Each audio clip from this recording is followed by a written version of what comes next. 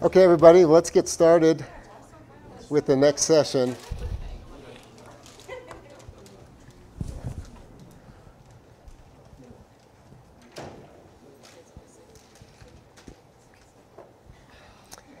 This is always a dangerous question, but how are we doing on temperature?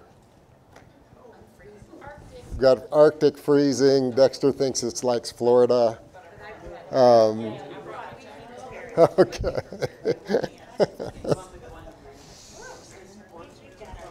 Yeah, I think so. Yeah. Yeah.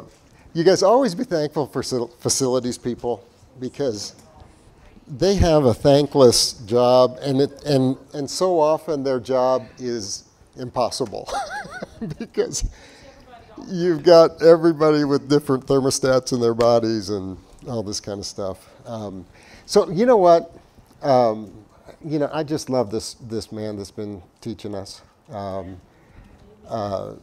Alan, we refer to Alan as, in our family of churches, Jeff Purswell is the dean of the Pastors College, so he would be considered one of our premier theologians.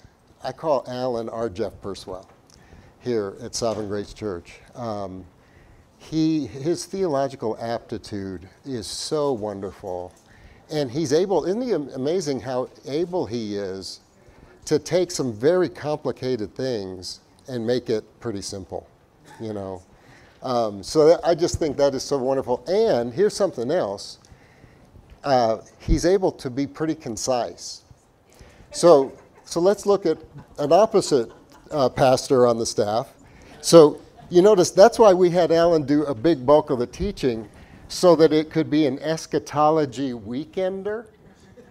If I would have covered all that material, it would have been an eschatology never-ender.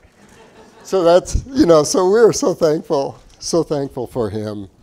So I'm going to cover there'll be some weaving in and out of what we've been learning. So I don't know did you say that you hold an amillennial view? Yes. Yeah, I didn't know. I was trying to remember if you came out and said that. And so I do too. So both of us hold an amillennial view. And I want to talk to you about holding that view, some of the things that the Lord did to bring me to that, but even more, why we believe that God uses that view to help us pastor you better. Not that the other views, see, this is what's so weird about talking about these things, because there are premier pastors that are premillennial. There are premier pastors that are postmillennial. But I'll just share with you why it's a personal conviction of why we believe this theological position can be really good for your souls. And so that's a big part of what I want to talk about today, is just if these things don't ultimately affect our hearts, then we failed. If we've sent you out of here with just, I have a lot of intellectual understanding now of pre-mill, post-mill, amill. God loves you. God loves to minister to your heart. And he wants to use truths to change us and to strengthen us and to equip us. So I'm going to ask you kind of a little different way of coming about this. Have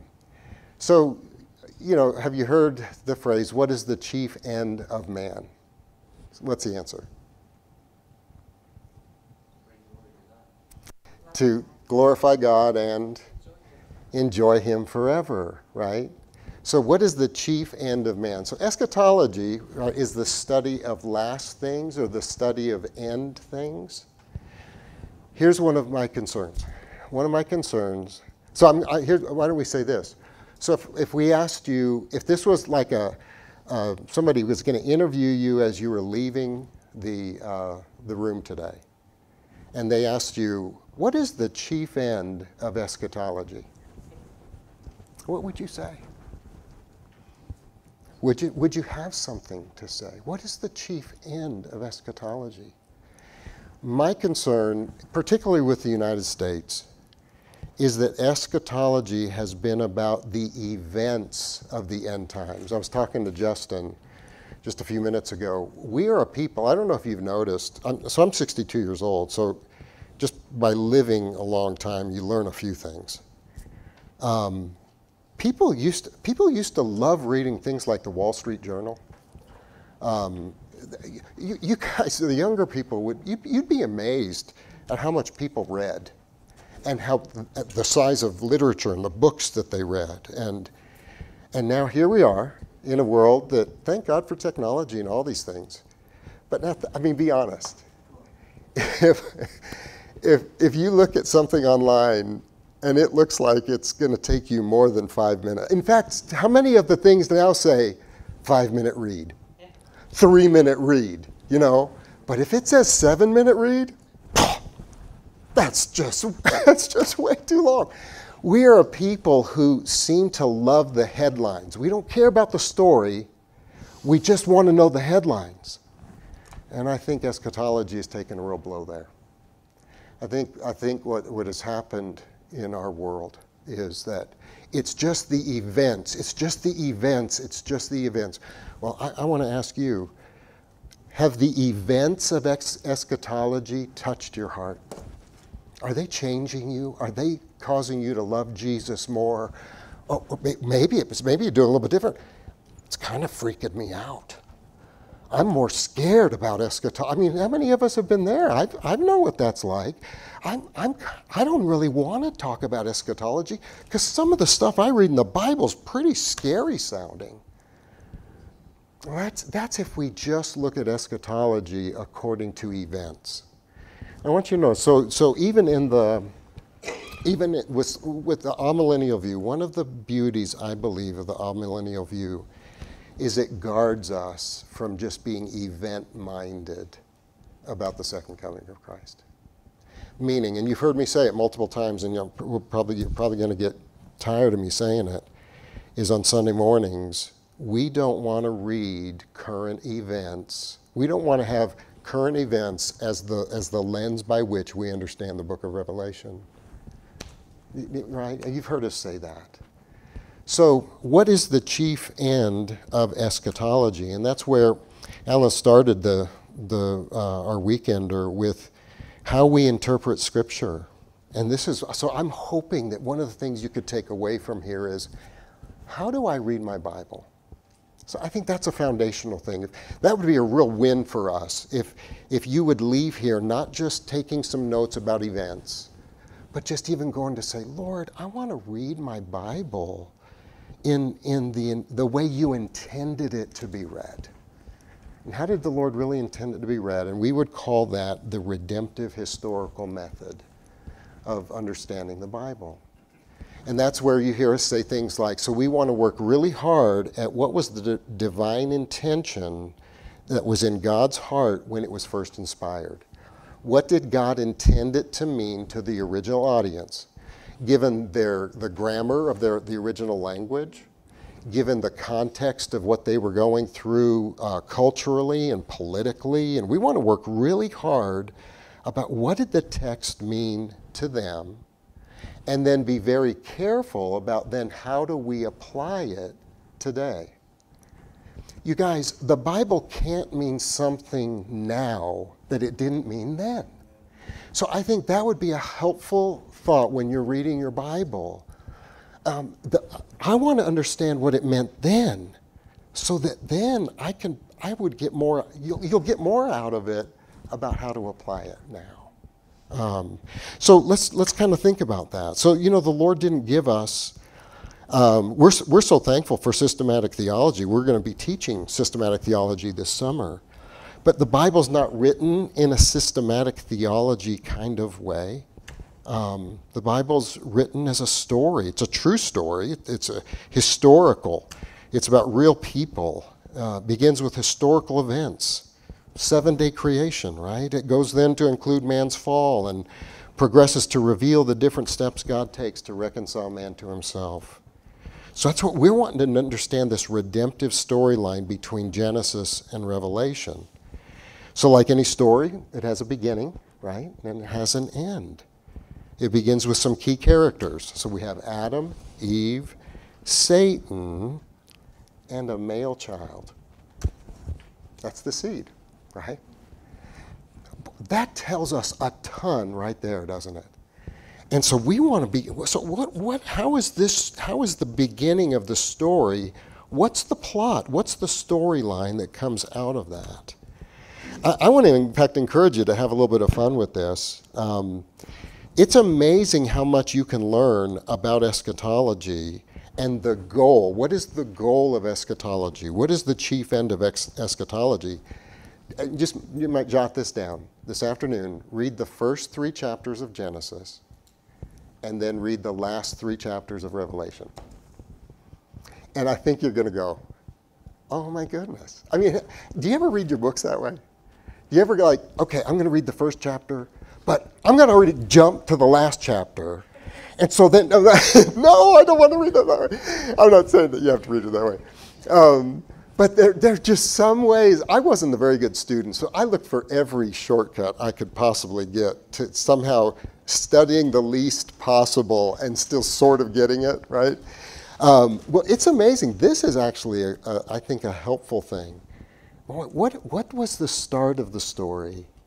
How did the story end? And you're going to have a better heart to grasp what was this redemptive storyline between the beginning and between the end. So those are some things that I would just hope that you could take out of what we're doing this weekend. What you're going to discover is there's nothing that happens by mistake as you study the Bible. There's no irrelevant characters. There's a purpose behind everything and for everyone. There's a purpose behind every Old Testament text and story and prophecy. And we learn, most significantly, there's a purpose behind the male child that was promised that Eve would bear, that would crush the serpent's head. What is the goal of eschatology? What is the chief end of eschatology? We learned there was a purpose behind the Abrahamic and Mosaic covenants, as well as a purpose for Israel. Alan was talking about that. We learn there's a purpose for the life and work of Christ the Messiah. We learn that there's a purpose behind the church. We learn that everything works together for that purpose. And for these reasons, the end of the story tells us as much about the beginning of the story. It tells us a whole lot. We want to be able to benefit from the New Testament as something that helps us better understand our Old Testament, right? So the end of the story, we're so fortunate to have the canon of Scripture that we can look at the end and better understand the storyline between the beginning and the end. So it helps us to understand the conclusion of the story. Understanding the conclusion helps us comprehend the overall purpose, the big picture. That's why the first and last chapter kind of a thing. In any good plot line, the beginning always makes more sense after we finish reading the last chapter. I mean, especially if you're a like whodunit kind of person, you know. I do like whodunits.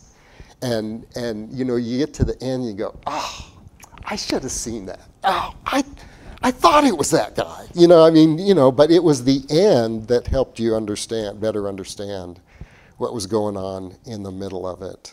For instance, we learn about the promise that God made to Adam and Eve in Genesis 3:15 concerning the seed of the woman.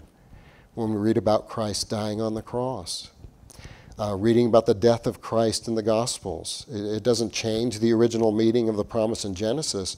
It just adds clarity to what God was saying to Adam and Eve about that promised seed.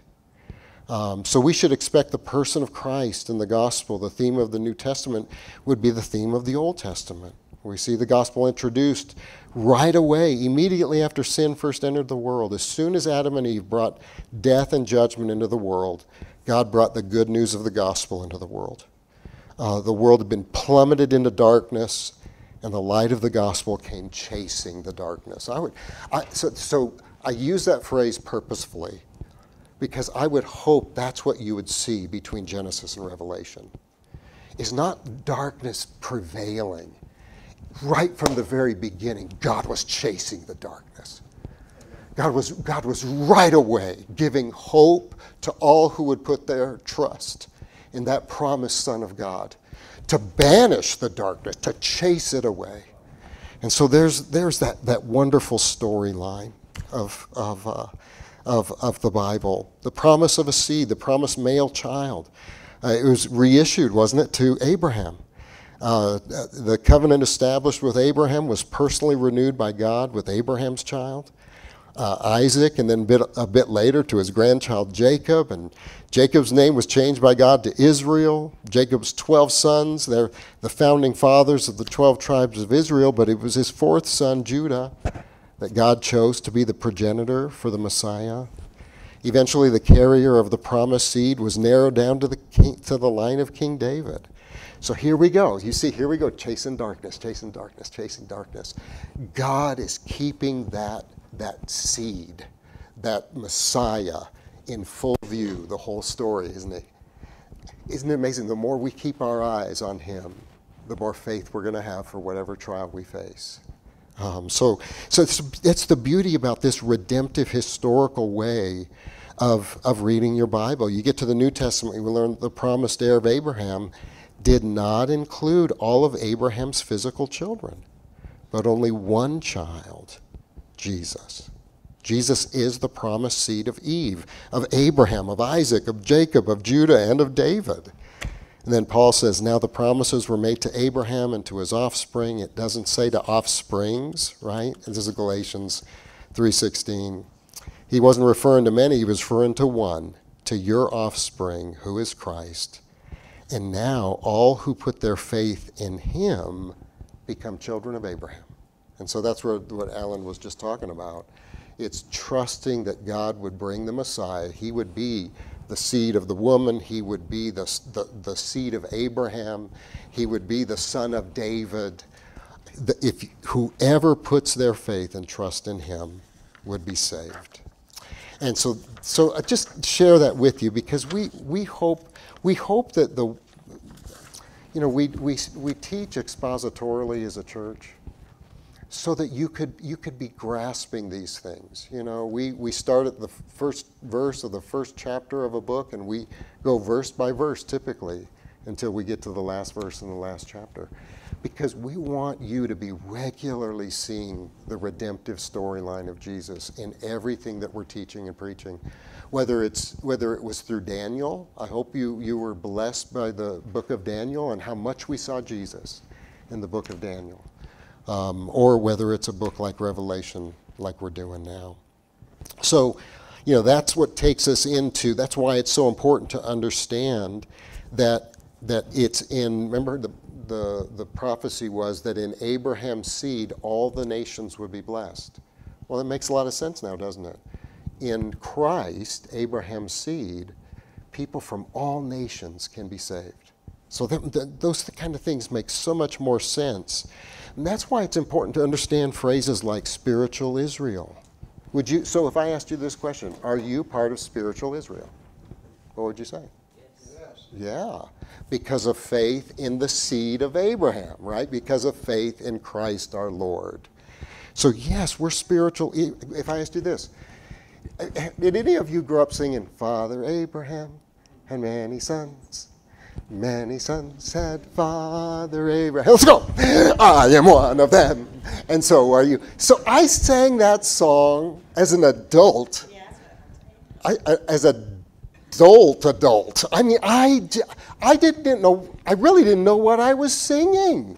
I just kind of thought, well, this is just a fun children's song. Teach them something about Abraham. Oh my goodness. Are you a child of Abraham? Yeah, because Abraham was saved the same way you're saved, right? By faith in the promise of the Messiah. We're saved by faith in the Messiah who's already come, right? We are children of Abraham. We're the people of God. So think of the phrases that Scripture uses, both in the Old and New Testament. We're the people of God. Both ethnic Jews and people of all ethnicities become one in Jesus Christ. And in the New Testament, the phrase is the church. So I would just, if the Lord moves you toward amillennial theology, or postmillennial, I think you probably could say this too, you may hear somebody go, oh, their knee-jerk reaction may be, well, that means you believe in replacement theology, that somehow the church has replaced Israel. Your answer to that would be no. I believe that the Abrahamic covenant has been fulfilled in people from all ethnicities being saved, including ethnic Jews. They're putting their faith in Jesus, just the way I put my faith in Jesus. And let's pray for more ethnic Jews to put their faith in Jesus. And we're praying that there would be a move of God in the last of the last days where so many ethnic Jews would come to know Christ as their Messiah, as their saving Messiah. So if anyone ever would say that about our church or about Alan or I or whatever, no, we don't believe in replacement theology.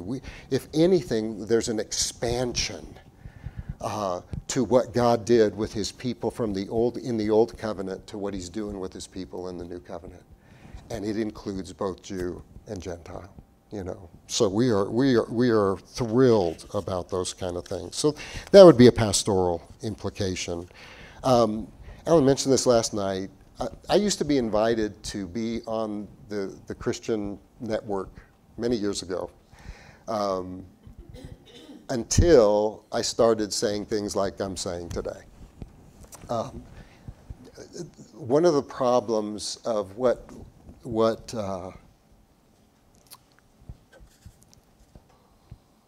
there's a tendency for people to think that God is going to save the Jews because they're Jews, not because they put faith in Jesus. Did that ever work?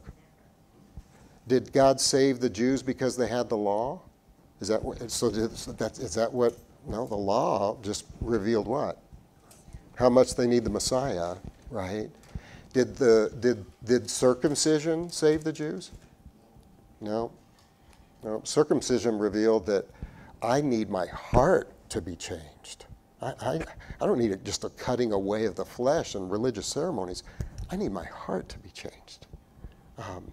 Did being ethnic Israel ever save Israel? Never did. It never did. It was faith in the Messiah. That's how it's always been.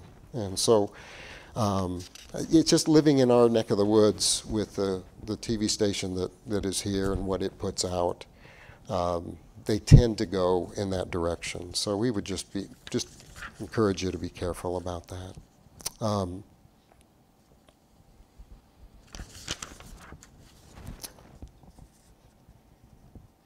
There's some more practical things here. Alan covered so many things so well, so don't worry, I'm not going to give you all these notes that I've got here. Otherwise, it would be a never-ending eschatology weekend.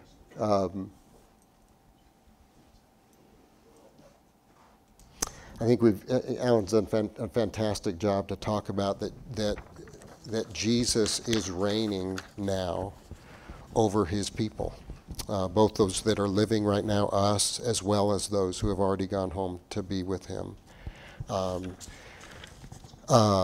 So let's talk a little bit about that, because one of the things that we would hope of you understanding the reign of Christ now, that this millennium age, Christ is reigning.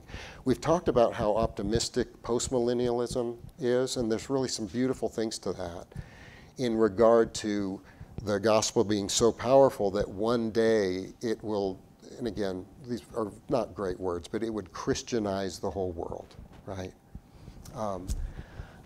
I believe the amillennial view is just as optimistic, especially if you go into third world nations. The unstoppability of the gospel is our victory. You guys, so we're already dead in sin and transgression, right? We're dead to God. We're alive to sin. So you take a dead, sinful heart already, and now you put the mud of Hinduism on blind eyes, on already blind eyes. They're already blind to God, and you put the mud of Hinduism on it. How in the world does that person ever get saved? You put the mud of Islam on those blind eyes. In the United States, you put the mud of prosperity. Isn't it great news to know that in the gospel of the kingdom, we have absolute 100% confidence that if we'll go into all the world, God will save people. There's no, how can we put this? You've heard of unreached people groups. Isn't it good to remember there are no unreachable people groups? They're just currently unreached. But there's no unreachable people groups. So that's the beauty of the gospel of the kingdom. And this gospel grows. How does it grow? Not because we're culturized, not because we're trying to transform our culture into a Christian culture. This kingdom grows one saved soul at a time. And the growth is an amazing growth. One writer put it like this, that it's kind of interesting that before Christ comes and lives a sinless life, dies a substitutionary death, rises again in a justifying, victorious resurrection, it seems like the numbers of people being saved, numbers of people putting their faith in the Messiah, seem to be more of a smaller event. But right when Jesus comes, he called it like this. It's like when you put your popcorn in the microwave. This is so bad. Just conveniences have made me more impatient. It's terrible. It's like they're supposed to help with our impatience. It's like, I have to wait 3.5 minutes for this popcorn? That means have you put it in and you're going, something's wrong. There's nothing happening. Because that first minute, maybe you get one. I think that's kind of how things were going in the Old Covenant, right? Jesus comes, and what does he do? He binds the serpent, he binds Satan to keep people from being deceived by all the other things in their world and all these other nations. And right away, what happens at Pentecost? 3,000 get saved. Not long after that, 5,000 get saved. The massive numbers of people that the Lord is saving between Christ's first coming and today, well, Alan, is in your chapter, it was a number that was uncountable, wasn't it? The number of people saved is uncountable. We have an optimistic view of the progress and growth of the kingdom in amillennialism too. So again, the caution would be, especially in, I love, how do you say these things? Midland, Texas is not New York City, right? Midland, Texas is not Los Angeles. It's really easy in Midland, Texas to confuse Republican values and say that that's Christian. It's almost like you're saying Republican is the soil that Christianity grows in. It's just easy to focus on changing culture. If we could today snap our fingers and change culture, but no hearts have been changed, what would happen to culture? It'd go right back to where it was in the beginning. We have got to be a people who, yes, use your gifts and talents to bring God glory in your workplace and in your neighborhood and your sports abilities and your artistic abilities, your engineering aptitudes, whatever it is, parenting, mom and dadding. I mean, just let's use every bit of God's grace to magnify the King of Kings and Lord of Lords. But let's don't forget, that gets people's attention. What changes their hearts is the gospel. Not just Christianizing things, not just making things more conservative and all these kind of things.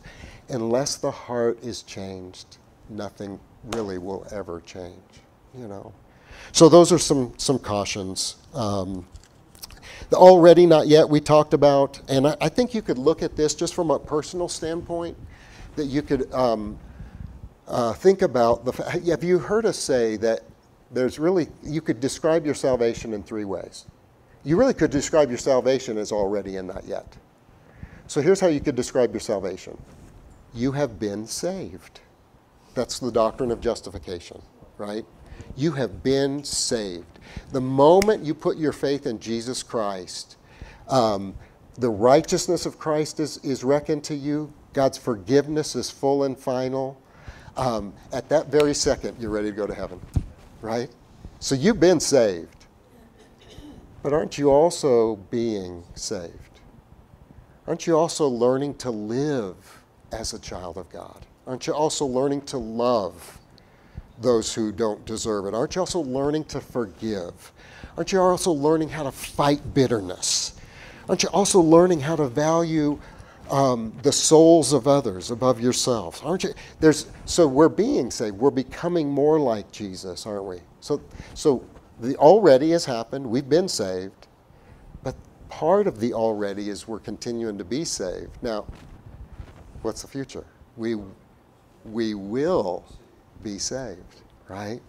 So I hope some of the eschatology that you can really just make personal, you can understand, yeah, I get the already and not yet in terms of the world we live in, because it's what's going on in my own heart. I've been wonderfully saved. Christ has come. He's the king of my heart. But he is progressively ruling. I'm progressively bowing my knee to him in areas where, I mean, really, if you're honest, aren't there some areas you're really pretty slow? You've got arthritis in your knees. I mean, you are not bowing some of the knees, some of the sinful habits that we have. You know, it wouldn't take long, and we could just have a cup of coffee over that. Hopefully it wouldn't take long where you'd say, oh man, you know, it's just, I love leisure. And I seem to just want to get done with work just to enjoy leisure. I mean, whatever your deal is, you know, how we use social media and TV and just all the kind of things. So we've been saved, we're being saved, we will be saved. Just the thought of the Christian's heart growing hotter even though the love of the world grows colder. I think that's an important part of equipping you. One person said, the wheat gets wheatier and the tares get tarrier. Or they said, the sheep get sheepier and the goats get goatier. Are just some ways to be able to describe some of those things. So we're not surprised. We're not surprised with what seems to be a darkening of what's going on in our culture. We won't be surprised that there's some pretty pronounced persecution.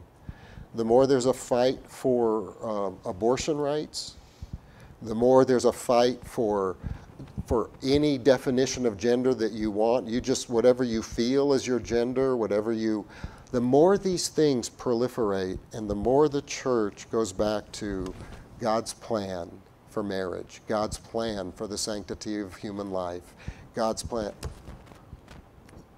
there's going to be some headbutting, aren't there? And there's likely going to be some persecution that comes with that. But it's not going to come without your heart growing hotter for Jesus. That sounds a weird way to put it. Warmer. Your love for Jesus growing greater than the adversity you're facing. That's what he'll do for us. He'll give you grace for the need at every moment. Don't fear persecution. He'll give you the grace you need at that moment.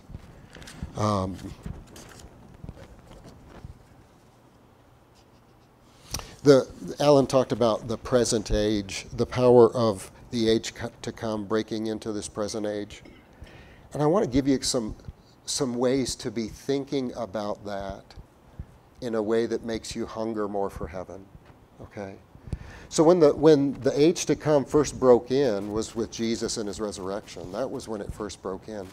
But guys, do you know that your salvation is the age to come breaking into this present evil age? The very fact that you're saved, this should just root you so deeply in hope and confidence that God is going to help you go through whatever it is that you may face in your life. because you've already been tasting of the power of the age to come. The very reason that you want heaven is because a taste of heaven has already gone past your lips and onto your tongue, you know? How about the gift of healing?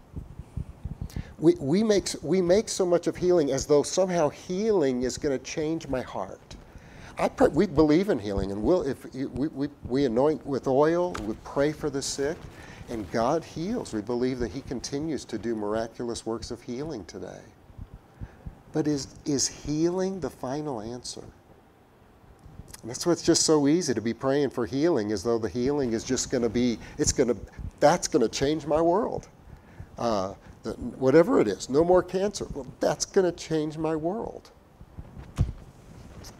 You'll feel better, but it's your heart that needs to be changed, right? When God does a miracle of healing, it's not to get us to think that that was what I most needed. It's to get you thinking about heaven.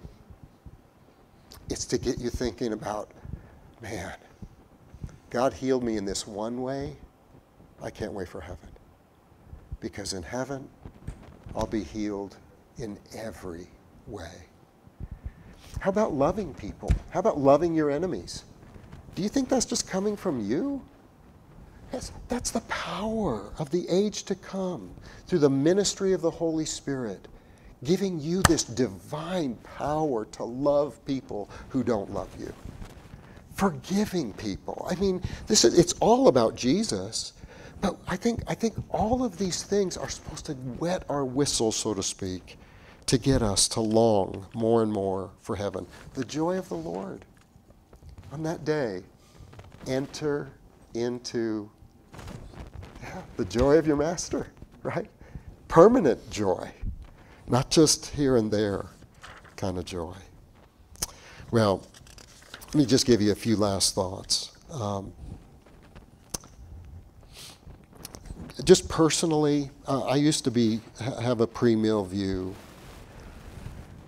And as I studied the amill and post-mill, I just came to a place in the pre-mill view, during the millennium, you believe that physical death will continue after the second coming of Christ. Natural creation will continue to labor under the curse. New heavens and new earth won't happen for 1,000 years after Christ has come. That unbelieving men and women can still come to faith after the second coming of Jesus. The urgency, remember how Peter said, today is the day of salvation. I just don't see like second chances, you know? You die and then there's the judgment. Unbelieving men and women can still come to faith after the coming of Jesus. That unbelievers won't be resurrected until 1,000 years after the coming of Jesus. That unbelievers won't be finally judged until 1,000 years after the coming of Jesus. I don't know how many of you have thought this through, but remember how the Bible says that there won't be any marriage in heaven for the believer? What's going on during the millennium? I'm gonna be if there is a literal 1,000-year millennium, and if during that millennium I can no longer be married to that beautiful woman on the front row, but unbelievers living in the millennium can be married, I'm going to be pouting during the millennium. I am just, there were just things that just didn't seem to again, so here's where I came out. Scripture seems to show that when Jesus comes back, death is swallowed up in victory. There will be no more death. The natural creation is delivered from the curse and is redeemed. The new heavens and new earth come with the second coming of Jesus. All chances to come to faith end with the second coming. The resurrection of all and the judgment of all take place at the second coming. Those things are what kind of finalized my shift into the amillennial view. So just pastorally, our charge, according to the gospel as the foundation of this, but to this eschatological view, is to equip you to be confident in the power of the gospel to save people dead in sin from every people group, that there are no unreachable people groups because Satan has been bound. I hope that'd be one of the takeaways I hope you could leave here with. Do you have someone you've been praying for their salvation? Let me ask you, somebody praying for somebody for the last 10 years, but the person's still not saved? Anybody besides us? We've got a massive swath of family that hasn't yet come to know Jesus. And it kind of shakes you. It makes you wonder, are we screwing it? I don't think I should use that word. That's how I feel. Are we just that bad at sharing your gospel, Lord? And then we remember, no, wait a minute. The gospel is the power of God unto salvation. And that Satan has been bound from deceiving the nations about Jesus being Lord and Savior of all. I hope you have renewed hope to pray until your last breath for the salvation of family members and friends. And you pray with hope that God is more able to overcome their resistance than they are able to resist. That's our hope. That's our hope. And that goes way beyond just our friends and family. That goes into all the unreached people groups of the world. We would hope that that pastoral implication could be a blessing to you. We want to equip you to live in hope of the growth of righteousness personally and globally in spite of increasing darkness. I'm going to ask you to raise your hands, but I'm wondering how many of us are kind of discouraged right now about some areas where I'm not growing. And my not growing in those areas are affecting other parts of my life. They're affecting my family. And I'm getting pretty discouraged. Well, isn't the thought of the ever-growing kingdom of God, first already and not yet in you, right? That God is growing you in righteousness, even when you don't see it. His Spirit is inside you. It's His name is on you. His glory is not about you doing what you need to do. It's about Him fulfilling what He's promised to do in you. Oh, be confident about God's ever-increasing righteousness until we see Him on that day where righteousness will be the story of everything, our hearts, the world we live in. But be encouraged about your growth in personal righteousness as well as the growth in righteousness worldwide as we share the gospel.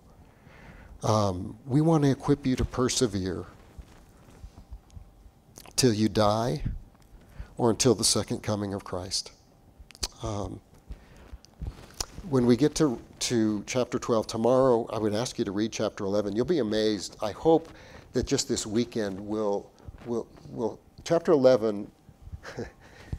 So here's how, as I'm doing my studies, so I'm opening different commentaries and things, and you open one commentary and says, Revelation 11 is the hardest chapter in the Bible to understand.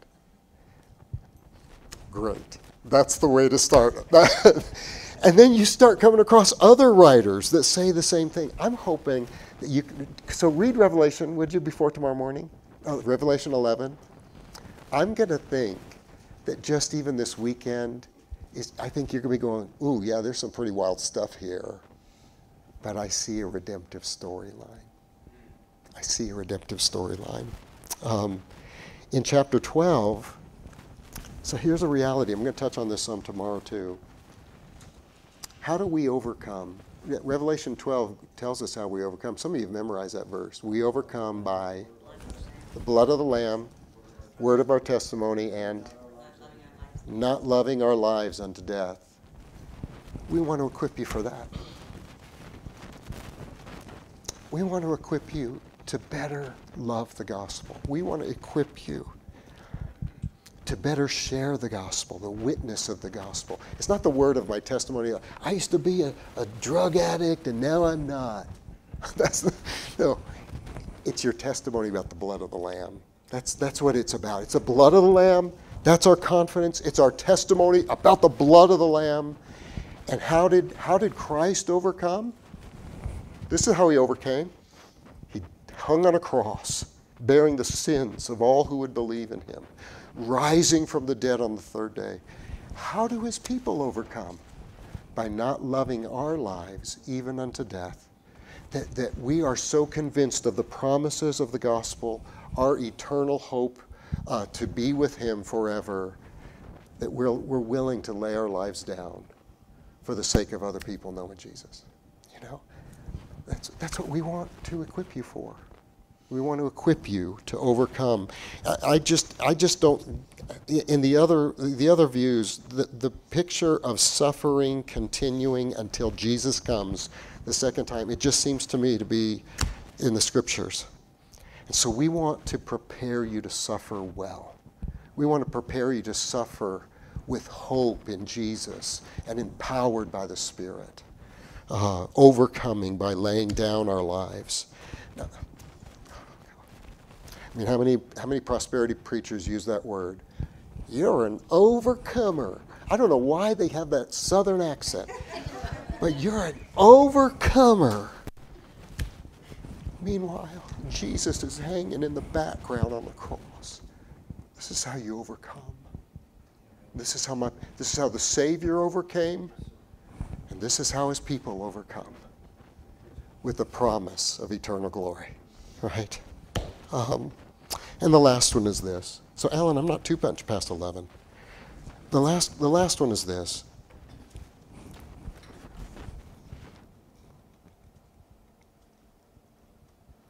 I think I could speak for our leadership team on this.